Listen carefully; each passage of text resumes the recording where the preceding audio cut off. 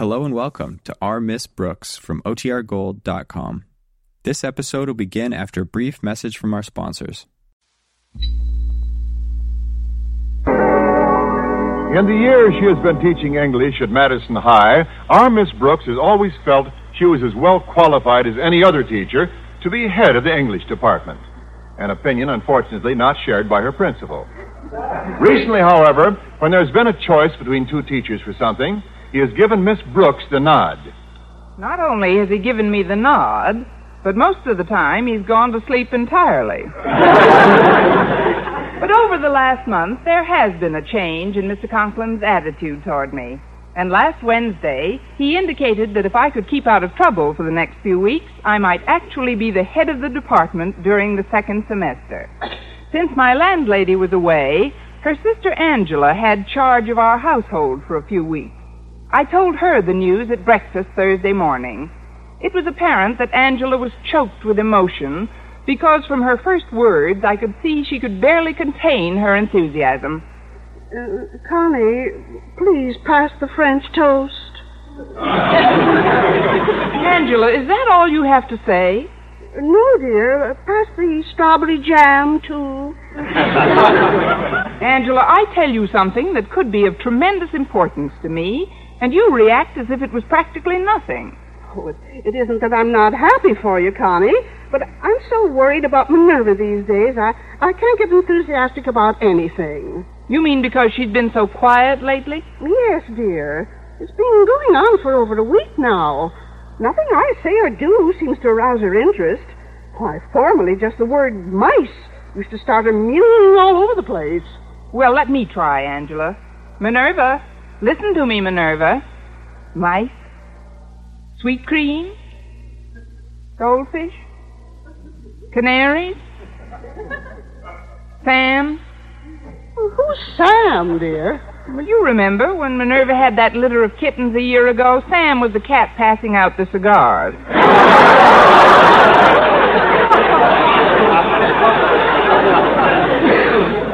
Oh, but you're right, Angela. She isn't responding to anything. Oh, it's got me beside myself. I was supposed to attend an emergency meeting of Margaret's Ladies' Aid group tonight, but I simply can't leave Minerva alone in the state she's in. Would you mind sitting at home with Minerva tonight? Well, I'd like to help you out, Angela, but tonight Mr. Boynton and I were planning to see Sadie Thompson with Rita Hayworth. Well, couldn't the three of you sit home with Minerva instead? Counting Sadie, there'll be four of us. I suppose I could persuade him to stay here this evening. Oh, thank you, dear. You don't know how much I appreciate this. I'll give you Minerva's feeding instructions at dinner tonight. I'll get it. Hello? Hello, Miss Brooks. This is Mr. Boynton. Why, Mr. Boynton, I'm glad you called. We were just speaking about you. Speaking about me? Yes, about how I was going to get Rita Hayworth off your lap tonight and me on. That is, I'm afraid we'll have to sit home tonight. Mrs. Davis's cat hasn't been well lately, and Angela asked me if I'd sit home with Minerva while she went out. Would you mind terribly? Not at all, Miss Brooks. Matter of fact, sitting home fits right in with my own plans. It does? Well, shall I go down to the cellar and blow out the light fuse, or will you? And what are your plans, Mr. Well, when I called just now, I thought I'd have to sit home with my frog McDougal tonight, as he has a cold. But since you're going to be home with Minerva anyway, maybe you could look after them both. You want me to look after them? Yes, while I attend a lecture at my biology club. I've been dying to hear Dr. Williams' speech for months. I'd consider it one of the greatest favors you've ever done for me. Well, all right, Mr. Boynton. Oh, thanks, Miss Brooks. I'll give you Mac's feeding instructions and the eyedropper I feed him with at noon today. And say, since you've been so nice to me, why not let me treat you for lunch? Good idea. That way you can demonstrate how the eyedropper works on me. I'll see you later, then. All right, Miss Brooks. Bye. What did Mr. Boynton want you to do, dear? Look after his frog McDougal while I'm sitting with Minerva tonight. Oh, isn't that nice? Oh, I'm sure that McDougal and Minerva will get along just splendidly together. Well, even if they do, I doubt if anything will ever come of it. Of course not, dear. Minerva's much too tall for him. probably Walter Denton to pick me up. Come on in, Walter. The door's open. Well, I'm all out of eggs, so if he wants anything, Walter will have to take whatever is in here. That's an idea. Maybe it'll finally arouse Minerva when Walter battles her for her saucer of milk. Good morning, Walter. Greetings to two of my favorite females. And how is the fairest flower of our fair school this morning? Just fair.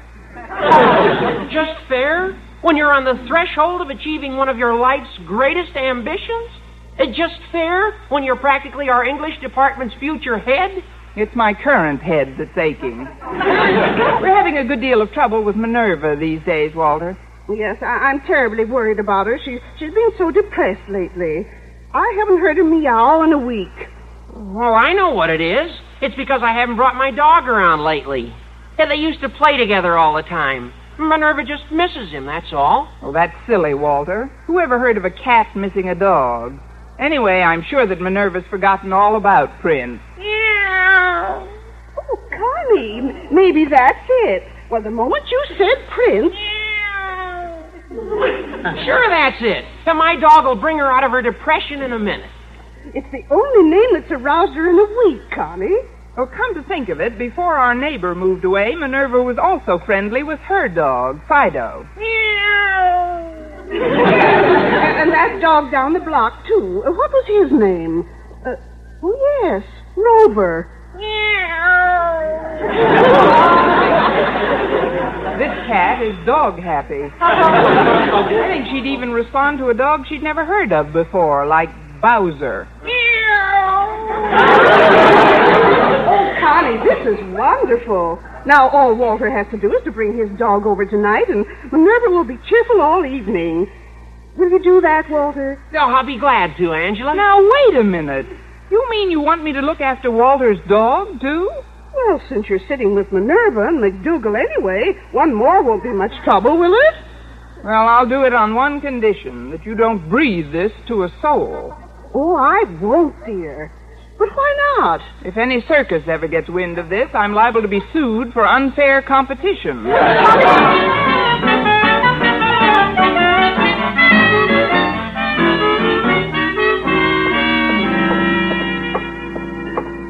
Well, it looks like you got us to school in plenty of time this morning, Walter. I think we should be... Good morning, Miss Brooks. Oh, good morning, Harriet. Hi, Dreamboat. Hello, sweet stuff. Hello, Glamour. Hello, swoon girl. Hello, Moon Glow. Look, can I break in on the five of you for a minute? Harriet, what kind of a mood is your father in this morning? Oh, just fine, Miss Brooks. If you're still worried about becoming head of our English department, you're practically in. Daddy said he intended stopping over to seeing you one of these nights. Yeah, well, she'll sure be in tonight. There isn't an animal in town she isn't sitting with. Her house is going to look like the Johannesburg Zoo at feeding time. I've never seen so... I'm one laughing hyena short. Care to join me? As a matter of fact, I am animal sitting tonight with Mrs. Davis's cat, Walter's dog, and Mr. Boynton's frog. Well, that's a coincidence, Miss Brooks, since I'm babysitting with little Horace Anderson tonight. You're babysitting tonight? Oh, but tonight's Bull Jones's party, and you promised to go to it with me. Is that tonight, Walter? Oh, gosh, I forgot all about it. Well, I don't see how I can possibly... Say, wait a minute. Maybe I still can go with you.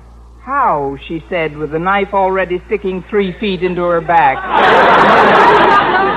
Miss Brooks, since you're going to be home anyway, would you mind sitting with Horace, too? Well, he's only 8 months old, and he's absolutely no trouble. I'm sorry, Harriet. I'd like to help you out, but I have my hands full as it is. Well, just as you say, Miss Brooks. But, I suppose I needn't remind you that I see Daddy day and night, and I know how important becoming head of the English department is to you, and a well-chosen word from me here and there must... Just tell me what temperature Horace likes his bottles, Harriet. Oh, then you'll do it, Miss Brooks? Oh, gosh, you're a peach. I know Mrs. Anderson will be delighted you're looking after her baby, too. I don't know whether Mrs. Anderson will be so happy after tonight, Harriet. At 8 months, the child picks up the habits of those around him very fast. But why should that bother Mrs. Anderson? After tonight, Horace might decide to jump 12 feet in the air and start licking her face. Well, as things have worked out tonight, I'm going to babysit with Mrs. Anderson's baby, Mrs. Davis's cat, Walter's dog, Mr. Boynton's frog, and unless I run into Sabu, that's it.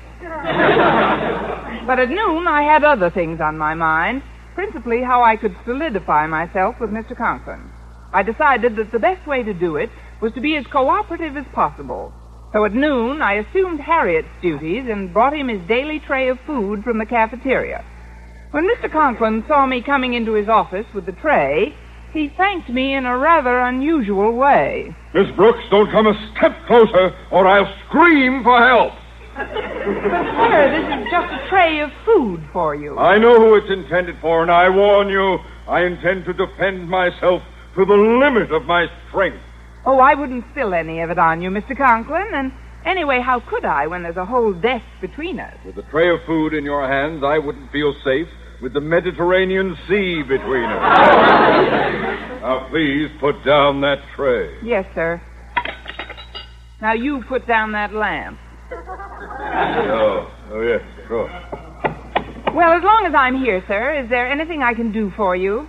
My, I've never seen your desk so cluttered before. I'd be glad to straighten it if you... Miss Brooks, I'll thank you to keep those 10 crazy, mixed-up thumbs of yours off my desk. Every time you mean to be helpful, things happen to me that are not even mentioned in Wildcat Accident Insurance policy. Shall I enumerate? I'd rather you didn't. September, the typewriter on the foot incident. Cost to me 1 fractured toe. October, the swivel chair caper. 1 sprained wrist. November, November was a good month.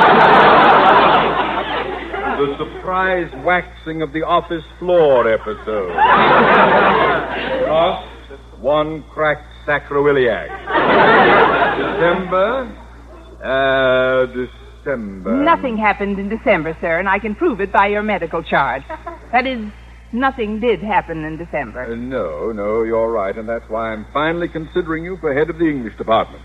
If one can forget your psychopathic quirks, you are capable, popular with the students. And I'm neat, clean, healthy, thrifty, thoughtful, decisive, and ambitious. I'll work as I've never worked before, do anything you want, absolutely anything. I'll be ideal in every way, you'll see, just ideal. Now, do I get the job? Do I? Huh? Do I? Do I get the job? Down, girl! I'll make a bargain with you, Miss Brooks. Keep out of my hair until the end of this semester. Do absolutely nothing to tease, hurt, or molest me, and the job is yours. Oh, thank you, sir, thank you. I'll be very careful, sir, very careful. Now, is there anything else I can do while I'm still here? Yes, there is one more thing you can do, Miss Brooks. And what's that, sir? Leave. A great deal of work to do. Oh, yes, sir. I was just leaving this second. I was on my way out. Just going, just departing, leaving at once. Goodbye, sir. I doubt if the woman will ever make it. Oh, well, I've done all I possibly...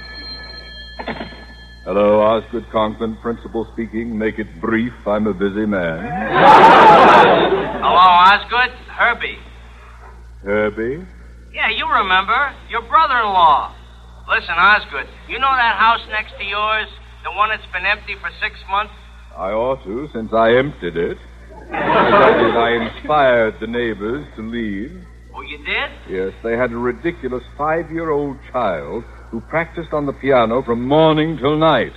Sounded like a 4-year-old. Yeah, I know how much you hate noise, Osgood. Well, I have a client, a Mr. Perkins, who also hates noise, and he will buy that house next to yours, providing I can convince him that you're a quiet neighbor. You know, no babies or animals. Indeed. Well, there are certainly no babies and absolutely no animals around my place, except for my daughter's idiotic boyfriend. I know. Look, he wants to meet you and see your place tonight around 9. Tonight? Well, I was supposed to go to a lodge meeting tonight, but With 200 Iron Men, dollars at stake, I'll be available. Fine. Now, Perkins doesn't have a car, so I'll let you know where to pick him up. Then you take him to your house. But, Osgood, please make sure everything is especially quiet tonight, huh? The house will be like a tomb.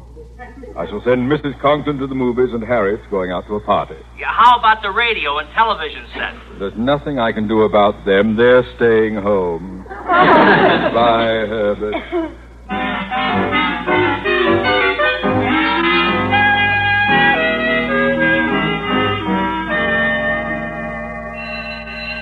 All right, class, dismissed.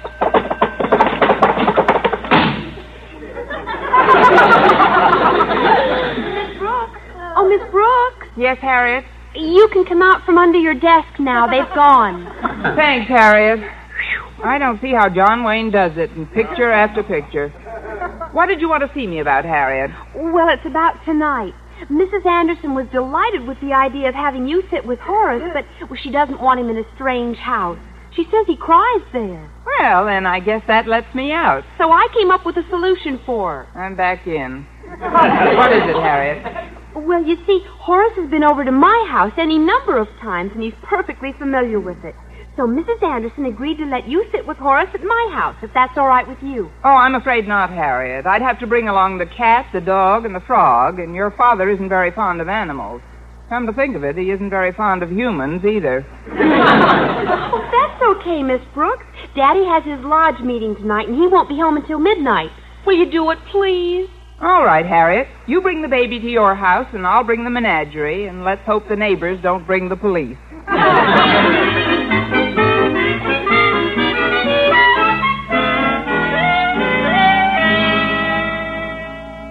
All right, attention, please, while I call the roll. Minerva? Meow. McDougal? Prince? Meow. Minerva, we know how you feel about dogs, but control yourself. Prince? Horace, wait your turn. Prince, stop licking Horace. You're frightening him. Now, Horace, stop licking Prince. You're frightening him. McDougal, get off Minerva's back at once. Prince, you drop McDougal this instant. But not on Horace. Not on the doorbell either. Oh, that's someone outside. Goodness, who could that be? Hello, Connie. Why, Angela. Welcome aboard Noah's Ark. They're all in the living room. I was worried about Minerva, Connie. So I thought I'd drop in and say hello to her before I went to my meeting. Minerva, honey. Goodness, Connie. She's broken out in a green rash. That's McDougal on her back. Minerva looks wonderful, Connie. So relaxed. Thanks to you, Prince. Yes, and you, McDougal. Connie, who's this foreigner? Angela, meet Horace, the baby. Have you fed him yet, Connie? I was about to feed them all, but the list of feeding schedules you wrote out for me seems a bit confusing. But you gave me the data for each one except Minerva. I know, but something must have happened along the way. Listen to this. Feeding for Horace, 9:30 p.m. Pour 3 ounces of warm milk into a half cup of dog food. Oh, don't worry, Horace. We wouldn't feed you the dog food. Not with all the pablum we have around here. Oh, you don't like pablum either, hmm? How do you feel about raw liver? Flies? Oh, I can see McDougal's been speaking to you.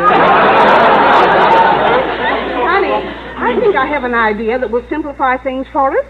Why don't I just fix up a quart of warm milk for all of them? A good idea. The drinks are on the house, boys. Meow.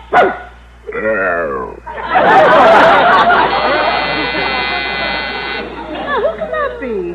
It's either Harriet or Clyde Beatty. You go into the kitchen and fix up that milk, and I'll get it, Angela. All right, dear. Why, Miss Brooks. Mr. Conklin, I didn't expect you until midnight. What are you doing here now? I lost my glass slipper, and the prince chased me all the way home. May I inquire what you are doing in my home, Miss Brooks?